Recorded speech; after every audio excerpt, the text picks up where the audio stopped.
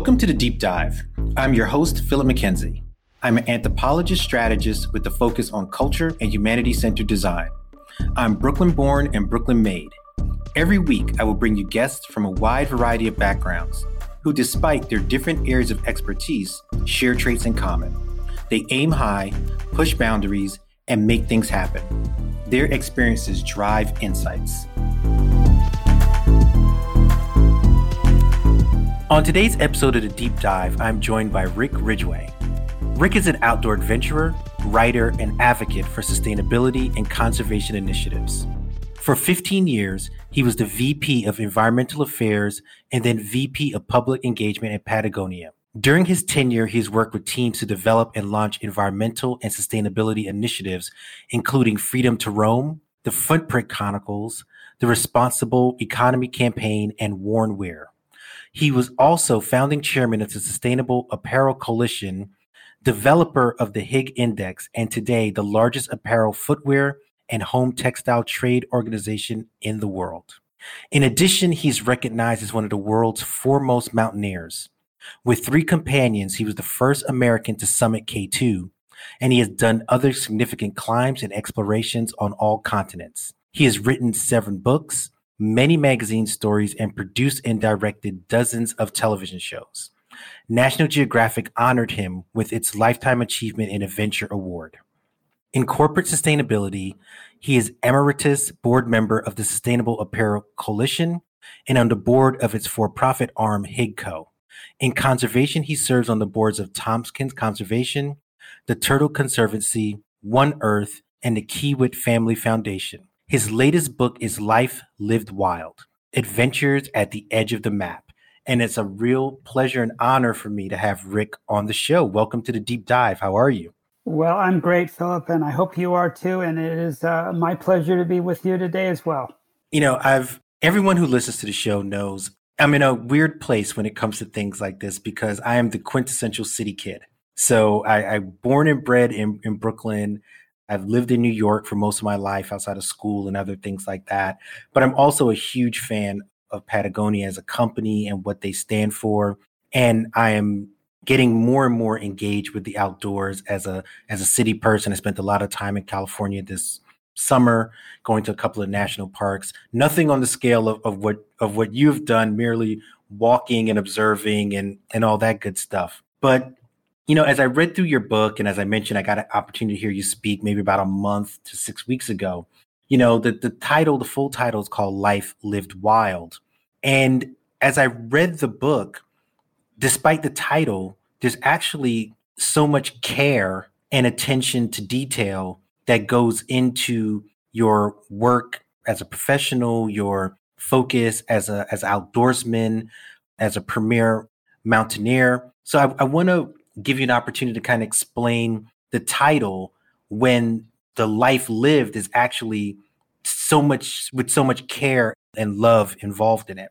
Well, I tell the reader I've spent over 5 years of my life in tents, living in tents. And those tents in the main have been in the most wild and remote places on the planet. So I have lived a lot of my life in the wild, and I have learned over my life lessons in the wild that I've brought home from the high mountains to my life at sea level that have really helped guide the way I've lived my life, what my most foundational values are that have guided me. That experience, those lessons is what I hope I brought to the reader who might be interested in reading this book. It is about life lived wild in those wild places. But what I've really tried to do is share, indirectly, I might add, some of the things I've learned in those wild places that I think anybody reading the book might also be interested in thinking about and applying to their own lives, even if their lives are, for the most part, like yours, Philip, lived in cities like New York, that there's so much in nature, in wildness, that can help inform all of us, no matter who we are and where we come from, that I think will make all of us better people. Absolutely. And it's funny that you mentioned the learning at high altitude and then taking it down to sea level, because when I was out at Sustainable Brands, as you know, we were talking about a little bit before we started recording. And I got to hear your presentation on the first day of the session's opening. I hadn't read the book at that point, but I jotted down that statement in my own notes at that moment, that learning at high altitude. And I want to give you an opportunity to really go into more detail as to, why that is so central to the way you've lived your life, and it factors so much into the stories that are crafted throughout the book. Well, perhaps I could answer that with story. Let me tell a story of one of the experiences that I relate in the book that had a profound impact on me.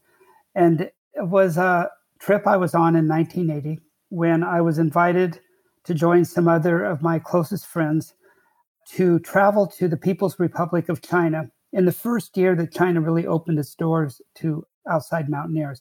And we had an opportunity to attempt to climb a mountain in the eastern margin of the Tibetan plateau called Minya Konka, a place so remote that no outsider had been to that area since the early 1930s. So for 50 years, the place had been literally off the map to the outside world. And an opportunity to go to such a remote place seemed a reason alone for the expedition, the adventure, never mind the attempt on the mountain. And as I said, I was with some of my closest friends, and 3 others of those friends and I, one day, coming down from having positioned our tents at the 20,000 foot level on the side of this mountain, triggered an avalanche. And roped together, we were swept down the side of the peak over 1,500 vertical feet. That took probably a full minute, 60 long seconds, when for every one of those seconds, I assumed I was dead. I didn't think there was any way to get out of that alive. But then the avalanche slowed and stopped. And I was still alive, even though I was injured. And I soon discovered that of the 4 of us, I was the least injured, and I had to attend to my companions who were worse than me. One of my closest friends, Jonathan Wright, while I was holding him in my arms, died in my arms after I tried to keep him alive for a half hour. And we buried him on the side of the mountain and went home. And I went into a deep introspection, trying to decide whether the rewards that I had won from my life to that point as a mountaineer was worth the risks that were now so palpably real, risks that included the death of one of my closest friends in my arms, and those long seconds when I myself thought I was dead. And that introspection of whether I wanted to continue on that path or not really required me to think deeply about what life means for any of us. And it took 2 years of thinking it through. But in that time, I was continuing my career as a writer, mostly, also a photographer and filmmaker. And I was on a project in the Himalayas, a project that I had started with my friend Jonathan, who had died in my arms. And I had vowed to his family and his wife, 1-year-old daughter he had left behind, to complete the article for them. So I was in Kathmandu in a hotel lobby, and I saw this beautiful young woman sitting by herself, and I bought her a drink and took her out to dinner that night. Well, several weeks later, she got a hold of me, and we continued to date. And soon after that, I proposed to her. She became my life mate. We married, and the reason we connected was because she had had an experience very similar to mine in that avalanche. And like you, Philip, she was from New York. She lived in the big city. She was a fashion model. She worked for Calvin Klein. And on the surface, we had nothing in common. But she had been previously married to a very wealthy Mexican who was a sportsman like me, an outdoor sportsman. And he loved sailing. He loved adventure sailing. And she used to accompany him on some of his trips. And off the coast of New Guinea, unbeknownst to them, there was a giant earthquake that triggered a tidal wave, and they got caught in it. And there were 13 of them on the boat, and only 2, including my wife, survived as the boat broke to pieces. And The one other who survived was not her husband. She lost her unborn baby. Her life was pulled out from under her completely, and that happened within months of my experience in the avalanche. So our relationship was built on our twin experiences of being in the outdoors, being in nature, being in wildness, and all of a sudden having to confront the death of the ones we loved and the near death of ourselves. And we had both gone through the same introspection, trying to decide how to move forward. And that was what bonded us together. We developed a shorthand between us where we used to call things that were really important in our lives matters of consequence, and things that we could just let go and laugh off or brush off as matters of inconsequence. And I go deep in this book, exploring with the reader how we did that and why we did it and where it came from. And at the headwaters of our values was this deep, abiding respect for wilderness and wildness, for wildlife, for understanding and getting into our bones the way the wild part of the world worked. And then from those experiences, being able to use those experiences to guide us in judging what in our own lives was really important and what wasn't. So that's a long story of an explanation, or a story that I hope answers in part what your question is, because it does illustrate one of the ways that my time in wildness and why the book's called Life Lived Wild. One of the ways I brought those lessons back home and lived by them. Absolutely. And you touched on quite a few things that I have sketched out in the notes. So we're going to be going back specifically to the matters of consequence. And we're going to be talking a little bit more about that climb that resulted in your friend Jonathan Wright's death. Because one of the things that struck me beyond just the impact of hearing that story and having read it in the book, you spend some considerable time talking about that, is the presence of the grief that is palpable as you read through it. And, oftentimes for myself as a reader, we hear these accounts and we're like, okay, well, it just took time to get through this, right? Like you mentioned, even in your story, it was 2 years before you were out in climbing again. But in reality, there's a lot more that's going on as you're dealing with the loss and the grief of that. And I wanted to spend some time in, kind of thinking through that a little bit more, because it is a catalyst for the way in which you viewed everything from a before and then after moment, So how was it going through that grief and loss process? As you know from reading the book, at the end of the book, and spoiler alert, Jennifer, my wife of 40 years, dies of cancer. And there are other experiences in the book where close friends die.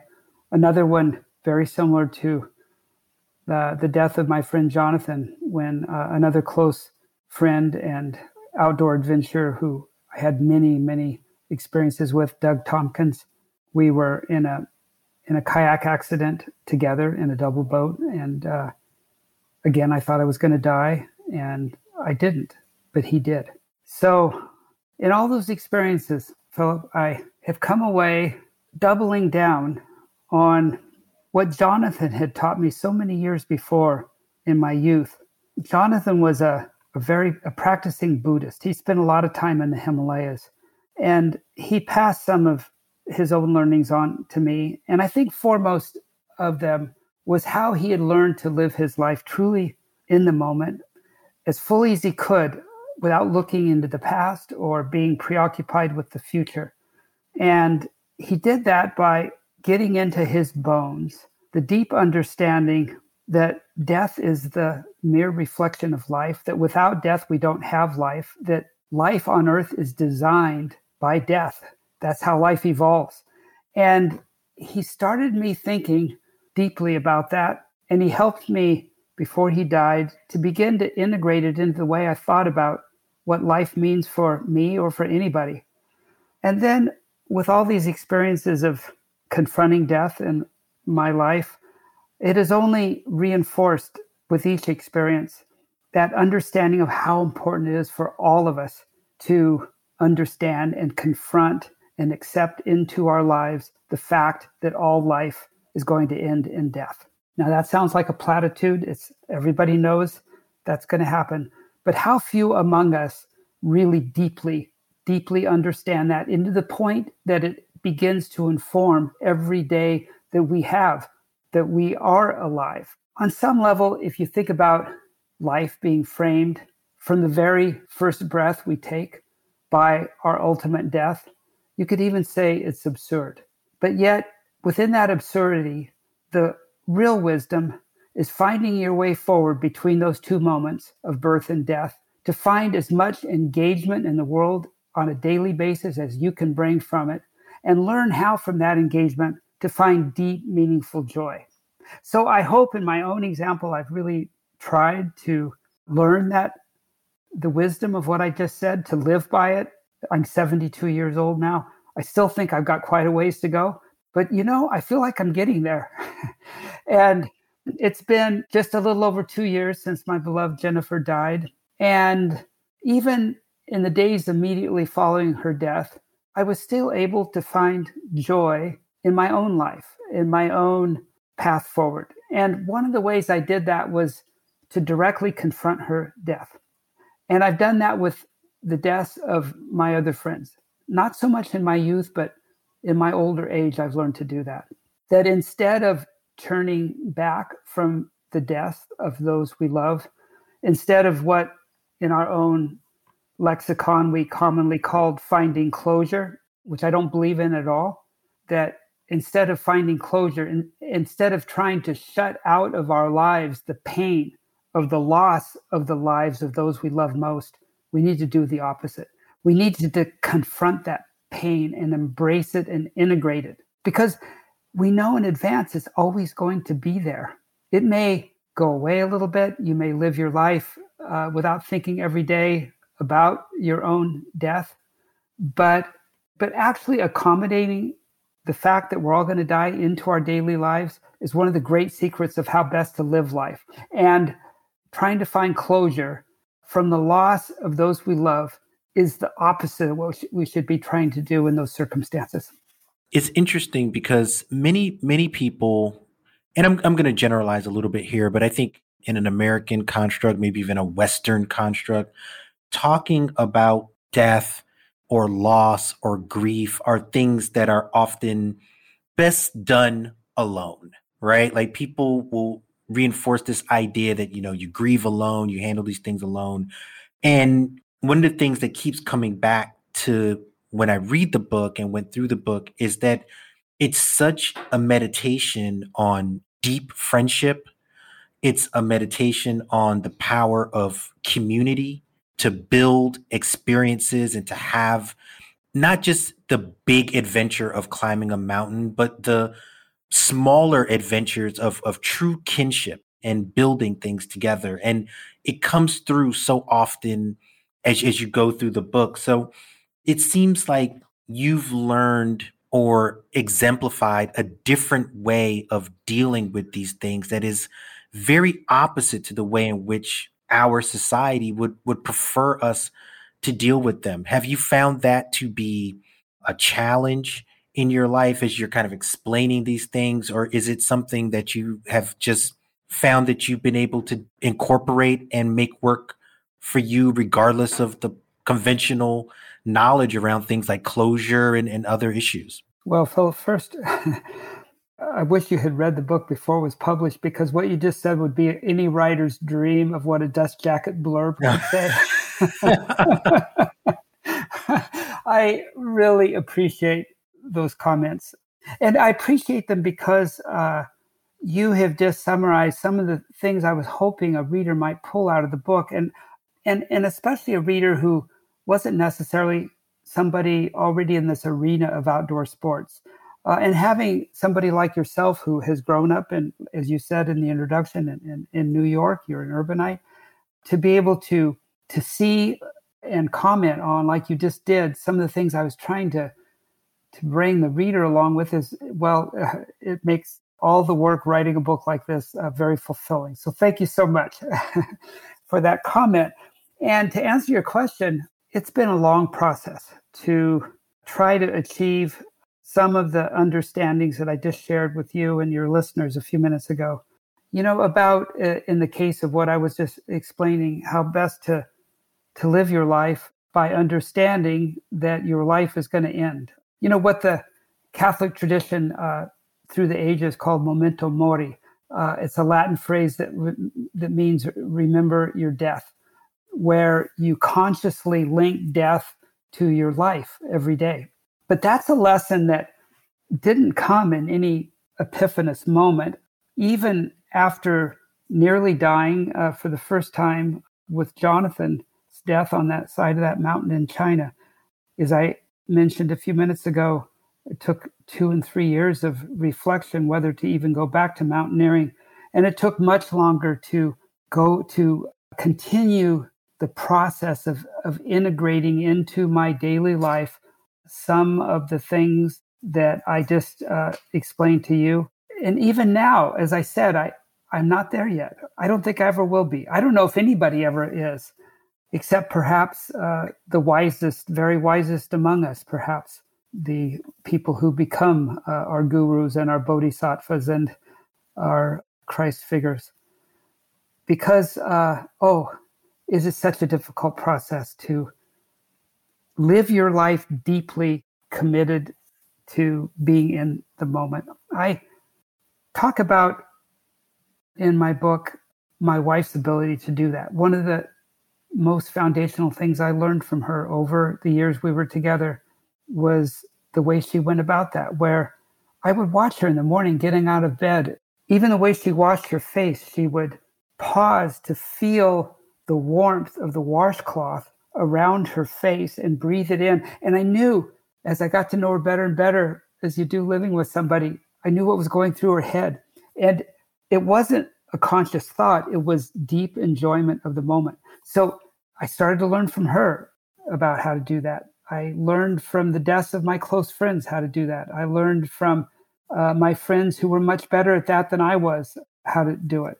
And I also learned from nature how to pay attention. I talk about that in the book too. I tell the reader how in these later years of my life, for the last 10 or more years now, I've been an increasingly avid bird watcher. And the reason I have taken up bird watching is because it's a discipline that requires me increasingly to be in the moment. So when I'm out in the field trying to identify birds, both visually and auditorially, I can only really do that effectively when I am deep in the moment, deeply aware of everything that's going on around me. And that's the appeal of this discipline. It's like a practice in the Buddhist sense of the word practice, in the way yogis use the word practice, where you develop a discipline that usually and most successfully includes some physical movement into the way you live and the way you breathe and the way you listen and the way you pay attention to be deeply present. So it's a practice. And as I said, I've been doing that one for a little over 10 years now, and I continue to get better and better. There's so much joy in the slowing down. That's another, what I called care at the very beginning of the conversation. One needs to move slowly or with care in order to accomplish things. And there's joy in doing that. And we live in a society that is constantly telling us to do the opposite, right? It's telling us to move faster. It's telling us to split and divide our time and, the whole idea of multitasking, right? And again, as someone, a novice to the outdoors, one thing that has struck me reading this and just, I guess, some basic logic is that one cannot and should not multitask when faced with the challenges that you've experienced in your life, whether it's mountaineering or kayaking or any of the other activities that you do. So how do we reinforce the virtue and the joy of slowing down in the manner that you need to do it in a very practical sense in order to accomplish the things that you've accomplished, but also in a more, let's call it metaphysical, spiritual, joyful, whatever language you want to put in there, to live that life that's more fulfilled? My wife, Jennifer, used to call me a monotasker. And I seem to have been genetically predisposed to focus on one thing at a time. And when I do more than one thing at a time, I'm not very effective. But, I, of course, deeply agree with you that in our lives, surrounded by our built environments that sometimes require us to pay not attention to where we are and what we're doing and what's going on around us, but require us to actually be distracted.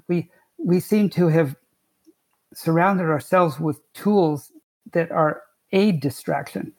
And one needs only go no farther than the phones in all of our pockets as we walk around, being distracted by them instead of where we are and what we're doing and who we're talking to and what other things might be going on around us.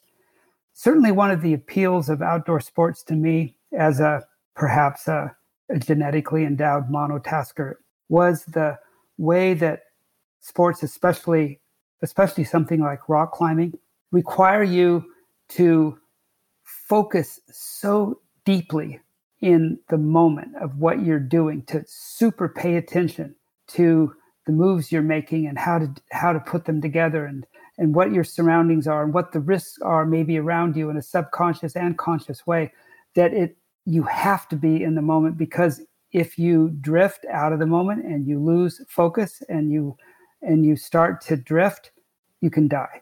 And you get it into your bones really quickly how to deeply pay attention. Now, I'm not suggesting that we all need to go and do rock climbing or even difficult or extreme rock climbing to be able to learn how to do that, because there's other ways forward.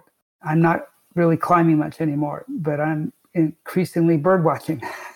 Maybe a survival instinct now that I'm in my 70s. But as I said a minute ago, that's a great tool for me to learn how to pay attention. And then here's what you get out of paying attention, that if you're, especially in nature, paying attention, you get connected, because you start to understand more deeply all the life and the life forces that are going on around you. And that leads to a joy of life, of your own life, of the diverse variety of life around you. But it also leads to both an intellectual and an emotional understanding of how you fit into the web of life. As you start to understand that, there's a deep joy that comes from that. And from that joy comes, I think, over time, a love for life, for the diversity of life, for the abundance and wondrous array of life on Earth, for its biodiversity. And through that love then becomes the foundation for wanting to protect it. And through that desire to protect it, that leads us to the potential of getting committed as conservationists to protecting what's left of the wild parts of our world. And that can also be a wondrous source of joy. It's summarized in a very succinct way, the most distilled way I've ever run into, by the poet Jane Hirschfield, who wrote a poem titled 7 Words, because that's all it has is 7 words. It's a Japanese, I think they're called tanku, is that form, if I remember my college literature class correctly. But in 7 words, she said, everything changes. Everything is connected. Pay attention. And that's a very concise summary of the way I want to live my life and what comes from it in 7 words.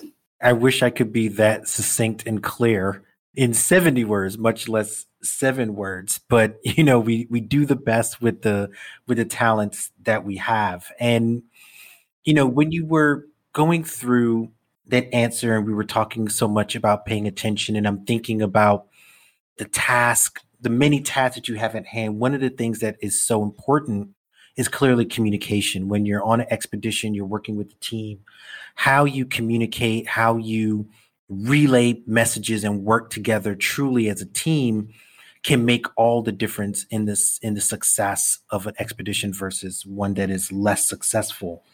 And I want to go back a little bit to a part that you mentioned in the book where you were talking about after Jonathan's accident, where you and Yvonne, who's the founder of Patagonia, you mentioned that you guys hadn't really talked about the accident. And the talking didn't happen, and you wondered why, maybe he wondered why. And as I read it, I kind of wondered why as well, because it seemed that there's an intimacy in the experience, there's an intimacy in the friendship, and then there's the intimacy in communication being so important to the type of activities that you all did together. And this is probably a bigger meditation than what was even meant in the book, but I'm often puzzled as someone who is male, why men seem to have trouble talking to one another, even when they are deep friends. And so it maybe had nothing to do with gender, but I'm just kind of curious. And I wrote it down here in my notes. I want to talk about the talking. Well, Philip, I think it had everything to do with gender. And it also had to do with the generational differences between my generation and I think the ones that have followed. And we baby boomers, I think we were taught by our parents to value stoicism, to bear up and shut up and not complain. That was some of the values of my parents' generation. What my friend Tom Brokaw called the greatest generation, because he felt that those values of the generation that preceded me really did get us through conflicts like the Second World War. And he's right. Without those values, we may never have prevailed, and we may be living even now in a more fascistic state. True or not, I think that my generation inherited quite a bit of that. And it probably does, in part, answer your question about why Yvonne and I, and some others of my friends of that same age, didn't talk about these things more openly. And Yvonne and Doug are both from older than me by 10 and 7 years, respectively. So they were from a generation between my own and my parents that even more closely inherited some of those values. But then it's a male thing too, I think, to want to show your forbearance, to be openly, well, not openly, but to be actively stoic. And I suppose amongst mountaineers in my generation too, there's a value probably in that. You don't complain about the difficulties that you face on a climb. You just deal with it. I remember meeting someone a little older than me who had grown up being an explorer in the Antarctic with the British Antarctic Survey. And he used to tell me that when recruits came in and started complaining about getting frostbite and nearly freezing to death and putting up with the rigors of Antarctic travel and exploration, the British would just say, if you can't take a joke, you shouldn't have signed up. And what that really means is that you should shut up and not complain. Yeah. So all those things mixed into it. But, I think to continue on, riffing on it a little bit, when I see how my own children talk openly about the struggles in their lives and how that has seemed to increase even more with the younger generations right now, it's shifting.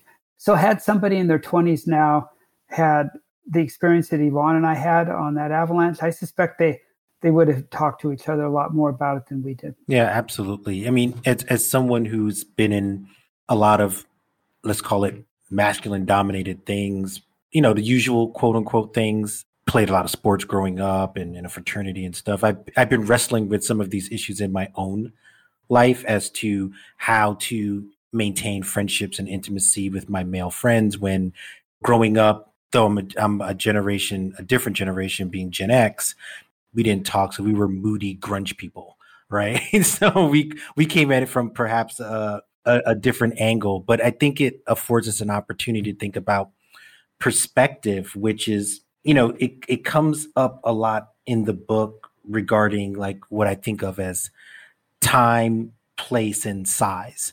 There's several stories you tell in the book. Again, I'm not trying to give away the whole thing, where you've accomplished these feats, you're in these spaces, and you've walked away with this is how I was supposed to think about having accomplished this versus how I felt in the moment. And I wanted to give you a chance to kind of talk about that shift in perspective, the idea of the thing versus the thing itself. That's a good question. It's how you picked up on how I might be thinking I should be thinking about something versus the way I really was at the time. Yeah, absolutely. And I think what has happened over my life actually ladders back to your previous question about the reticence that Yvonne and I had to talk to each other openly about our experiences, and how over the course of my life, whether I've learned it from a younger generation who I may have been mentoring, but actually ended up mentoring me, that I did learn the wisdom of, being more open. And where you picked up on the book, where perhaps I was in a situation where I perhaps wasn't as open as I thought I should be, but yet in my mind, I knew that I could probably benefit from more openness. So that's a part of my own process, and good on you for picking up on that. But I do think I've gotten better at it over time. And even the writing of the book's an example of that, because in its first iteration, the book was a collection of the stories of my adventures. One of my daughters had asked me to write them out so that, at a minimum, the grandkids could hear their grandpapa's stories of his adventures, to memorialize them in some way. And when I completed them, there were 50 of them. And it was more of a doorstop than a book. It was huge, too big to be published. It required some editing. And I was going through the editing process when I sent the book to a close friend of mine who I knew in our youth when we were both in our 20s, and we had a couple of adventures together, including a misadventure where we had been arrested and thrown in jail in Panama. Another story in the book. That one did stay in. That's a good one. I needed to get her permission to write about that, because I was trying to be open and about what was a very intimate experience or private experience for both of us to talk about openly. Again, this is on your topic of being open about it. So I sent the book to her, and I was a little nervous whether she would like it or not. And she came back a couple of weeks later and said, "Well, I like it." And then she said, "But tell me, who do you want to read this book?" And I said, "Well, outdoor adventurers, conservation people, environmentalists. I haven't thought about it." "Well, what do you want them to learn from it?" And I had thought about that even less. And she said, "Well, I think you do need to think about it, Rick, because you've got 50 stories that want to be a memoir, but they're not. There are 50 stories about your adventures that, of course, are integrated by your own life, but yet they don't really connect as deeply and openly as they need to. You need to be more honest and open with yourself and with whoever might want to read about your life." And she said, "So tell me this. Where do you think you started against where you're at now? What was the main story of your life in your 20s? And what's the main story of your life now that you're in your 70s? And what was the arc between those two things?" And I said, I need to think about that. Now I need 2 weeks. So I came back to her and I said, "I think when I was in my 20s, it was about the adventures. It was about the people I was going on the adventures with. It was about the places we were having the adventures, the excitement of going to the wildest corners of the planet. And over the arc of my life, slowly over time, it's become about saving the places where I used to have the adventures." And she said, "Now take those 50 stories and throw all of them out that don't have anything to do with that arc. And then take the ones that remain and tell the stories between the stories about who you really are, what's going on in your head, the decisions you've had to make between the adventures, your life as a husband and a father, as a businessman, and send that to me. And I took her up on that challenge. And it took another year and a half, kind of the hardest writing challenge I've ever confronted, to tell you the truth. And the hard part was opening myself up. So maybe that's another answer to your question. No, that's awesome. And, not having seen the original Doorstop, only having seen this version, I could definitely say that the intimacy and the honesty shine through. So she said, and you listened. So that was really good advice.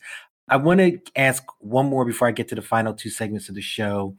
And it has to tie into the conservation piece, and it ties into time and hopefully a few other things, which is, geological time is happening in human time. This is a observation that you also made out in Sustainable Brands. And there's incredible implications to that, clearly on the conservation side, on the biodiversity of the planet, our place in it. I do try to make a distinguish between humans and the planet, because I'm always like, the planet's been here longer than us. It will be here after us. So I'm not that vain to think that us walking on it matters that much to it, but it matters to us, right? So I want to give you an opportunity before, like I said, we get to the final two segments of the show, to kind of speak to the realities of the fact that we are experiencing vast geological time, and by that, change and climate crisis in human time, and how that has impacted you and your wisdom and everything going forward. Witnessing that impact was one of the biggest influences on that arc of my life that I just described to you and your listeners, where I started in one place and ended up another. Started with the sports and the places, ended up with the commitment to doing what I could to save the places we were doing those sports. And one of the big reasons for that arc and that shift was bearing witness to seeing the denigration of the wild places that I so loved in my youth, where with my own eyes in my own lifetime, I could see human development tramping on places that used to be completely wild. I could see the desertification of grasslands that were rich in my youth and now are wastelands in my old age. Most profoundly, perhaps, I could see the melting and the retreat of ice, where I've been able to witness and bear witness to glaciers that were extensive and robust, and in the face of climate change have retreated to just be a mere remnant of what they used to be. Now, you mentioned geologic time, and the shift of glaciers and the shift in entire ecosystems from lushness to deserts is often in the past been measured in geologic time, but now those changes are happening, as you said, in human time. And seeing that and then understanding it was a profound impact on me. And as I said, it's one of the core reasons that I want to use whatever time I have left, whatever tools are in my box, to do what I can with the skills I own to try to make a small difference. Because I now deeply understand that without the preservation of nature, that we ourselves are likely to go extinct along with our brethren wildlife. I deeply understand the interconnection of our lives to the wild part of this world, and how the two so integrally depend on each other. Sometimes it astounds me how business people, to be specific, don't understand that. They fail to see the most fundamental connection between their businesses and the health of the planet. When to me, and Yvonne and Doug and my other close friends, it's just so patently obvious, where it doesn't seem that you need an MBA to know that your business depends on a healthy planet. It depends on having healthy resources, most fundamentally clean air and clean water. And that most fundamentally, without a healthy planet with those healthy resources, there can be no healthy societies. And if there are no healthy societies, how in the world are you ever going to have healthy markets?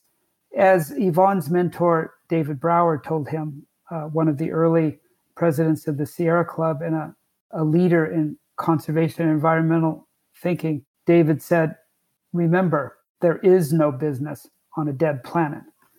So we all need to listen to David. Whether we're in business or not, we all need to understand that if we don't do something about the twin crises of the loss of biodiversity, the extinction crises, and the climate crises, that we're very likely to go over the cliff along with our brethren wildlife. And it's also important for all of us to understand, as I have, principally from my time in nature, that the extinction crisis and the climate crisis are not the cause, they're the symptoms. And I've deeply understood over my time in nature, overseeing what our species does to nature, to understand that the real cause of our crises, of our dilemmas, of our predicament, is that there are too many of us using too much stuff. There are too many people using the planet's limited resources beyond what the planet can now replenish on an annual or even long-term basis. And that is the cause of the problem.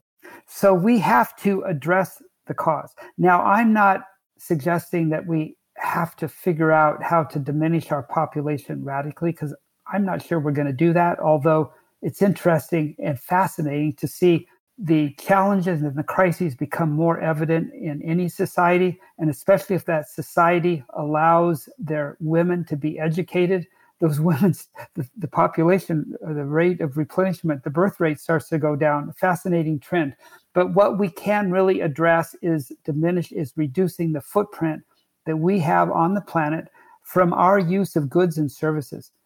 You mentioned before in the introduction that I co-founded that Sustainable Apparel Coalition. I'm the founding chair of that group, and we've developed the tools called the Higgs suite of tools that measure the footprint of companies in the apparel and textile and footwear sectors. And through that measurement, we then are introducing, through our trade organization, management tools that with, as the old saw goes, you can only manage what you measure. And so now we're measuring and we're managing. And the companies involved in this, which, by the way, collectively produce over half of all apparel and footwear on planet Earth in any given year, so we've scaled it, that they're year over year starting to show reductions in their footprint. So what started as a hypothesis is actually starting to be proven to work. So we can do this. We can collectively figure out how to better manage the impact of the goods and services we use, because that's the problem. Absolutely. And the result of that problem, to repeat it one more time, the two big results of that problem are the twin crises of the climate and extinction. Absolutely. I was having a conversation this morning, and within that conversation, we were kind of reflecting on the holidays and sustainability. And I was like, got to stop consuming, got to stop buying junk and crap and put the brakes on that, right? That means a lot. Well, consume more, and not just reducing consumption is super important. You got to incorporate that, but consuming the right stuff and using the right services and being conscious about the impact of your choices. That is super important. And we can all learn how to do that. Absolutely. It's going to take a human effort, but that's what we're here for, right? Like there's nothing more critical. Because as you said, you can't do business on a dead planet. That is clear. Despite it should be. Yeah, it should be, despite others feeling that they can rush to others. I'm like, let's just deal with the one we have. And let us not fall into the incredible delusion. And it's not an illusion, it's a delusion. Yeah. To think that we can just occupy Mars and abandon our home planet. I mean, that is so just profoundly absurd and simplistic that I can't even believe those guys like Musk are even saying something like that. I mean, they're brilliant businessmen. The guy built this electric car company, certainly to be admired, but yet how can he be so profoundly delusional as to actually believe something like that? Yeah. And that other friend of his, or the guy, Bezos, yeah. I can't believe those guys. I wish I could get in front of them sometimes because I would look them in the face and I say, you got to get out in nature a little bit. You've got to take home the lessons from the wild part of the world and understand them a little bit more. Because if you go out there and do that and you start to understand how this planet works, you're going to quickly realize that if we don't clean up our act, are going to turn Earth into Mars. But if you think you're going to turn Mars into Earth, you are completely delusional. Yeah. It's an insane proposition. And, I'm not going to derail this with one of my usual Bezos and Musk rants. Again, people who listen to the show know how I feel about these people. It's to think that, even on a very simple basis, and I'm simplifying it. It's when we go into space, we transport everything we need from this planet in order to survive. We take oxygen, we take what water we can, and the idea that we're going to go some other place and replicate this in any way, shape, or form is complete insanity. My mentor, Doug Tompkins, who I've mentioned before in our talk together here, Philip, he, as some of your listeners know, founded the North Face and sold that with his wife, co-found Esprit. He was an enormously successful businessman, but he understood the context of business in the context of the health of the planet better than any single human being I've ever run into. What I just told you about the twin causes those are all things I learned from Doug. And he was a deep thinker on this. But I remember when we landed on the moon, in the late 60s, and everybody celebrated in a way that celebrated the magic of human technology to actually put a human being on the moon. But then Doug, in his office, put a poster up on his wall, and it had this is pre-Photoshop, so I don't know how they did this, but it had Buzz Armstrong or whoever it was, getting out of the lunar module and putting the first step, Neil Armstrong putting the first step onto the moon, with his boot about to land, and right under his boot was a big pile of dog shit.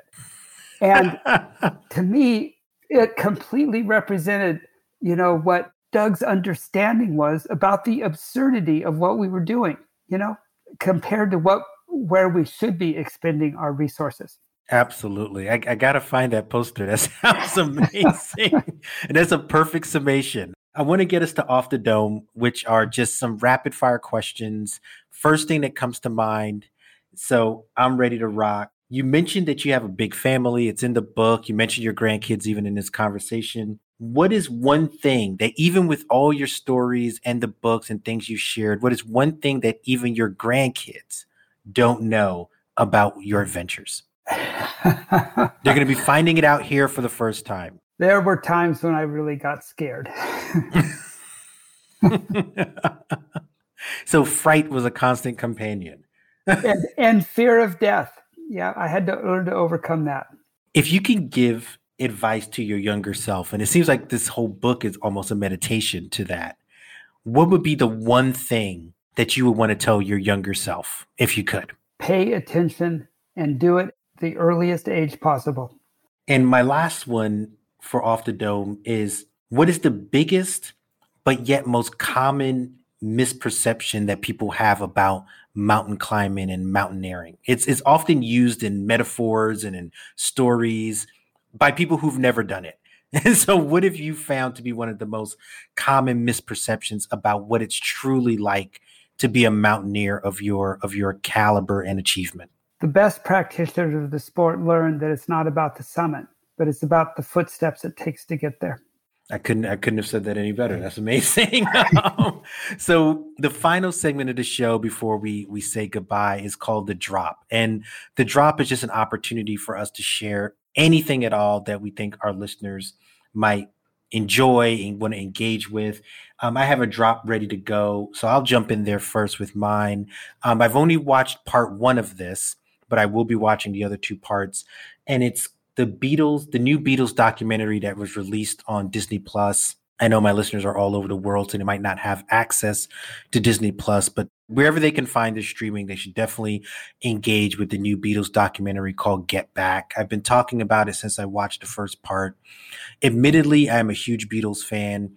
If you are not a huge Beatles fan, it might be a long watch because there's 3 parts. It's probably like 6 hours total, maybe more, of the Beatles in the studio recording what will become their final album. But I think even if you're not a Beatles fan, there's a lot to be learned about friendship, ego, the process, the creative process, the ability to navigate people. There's just a lot going on. And I found in the quieter moments of this documentary, even again as a fan, I discovered many new things, and I've been kind of noodling on it since I watched it. So my drop is the Get Back Beatles documentary on Disney Plus. So what's your drop for us? And it could, like I said, it could be anything at all. It doesn't have to be particularly deep. Well, I've actually got a pretty deep one that I decided recently to go back into a fascination as a young adult with the Greek and Roman philosophers. And so I've been rereading Seneca, his letters on ethics. And I know that sounds kind of boring, and a lot of it is, but I'm starting to pull out from that an understanding that some of those guys 2,000 and 3,000 years ago were wrestling with the same thing as I've confronted in my life. And they come up with some pretty good ideas about how to deal with it. That's a perfect one. The classics are called classics for a reason, right? They are. So Rick, I promised you 45 minutes. We went longer, but we went into some really interesting places. And like I said, this book has been such a profound meditation on so many things that I think are really important in life. And it truly exemplifies a life well lived. And I can't thank you enough for joining me on the deep dive. This has been one of my favorite conversations, and I appreciate you being on the show with me. Well, listen, as I said at the beginning, the pleasure is mine. I really mean that. I enjoyed it too. Thank you so much.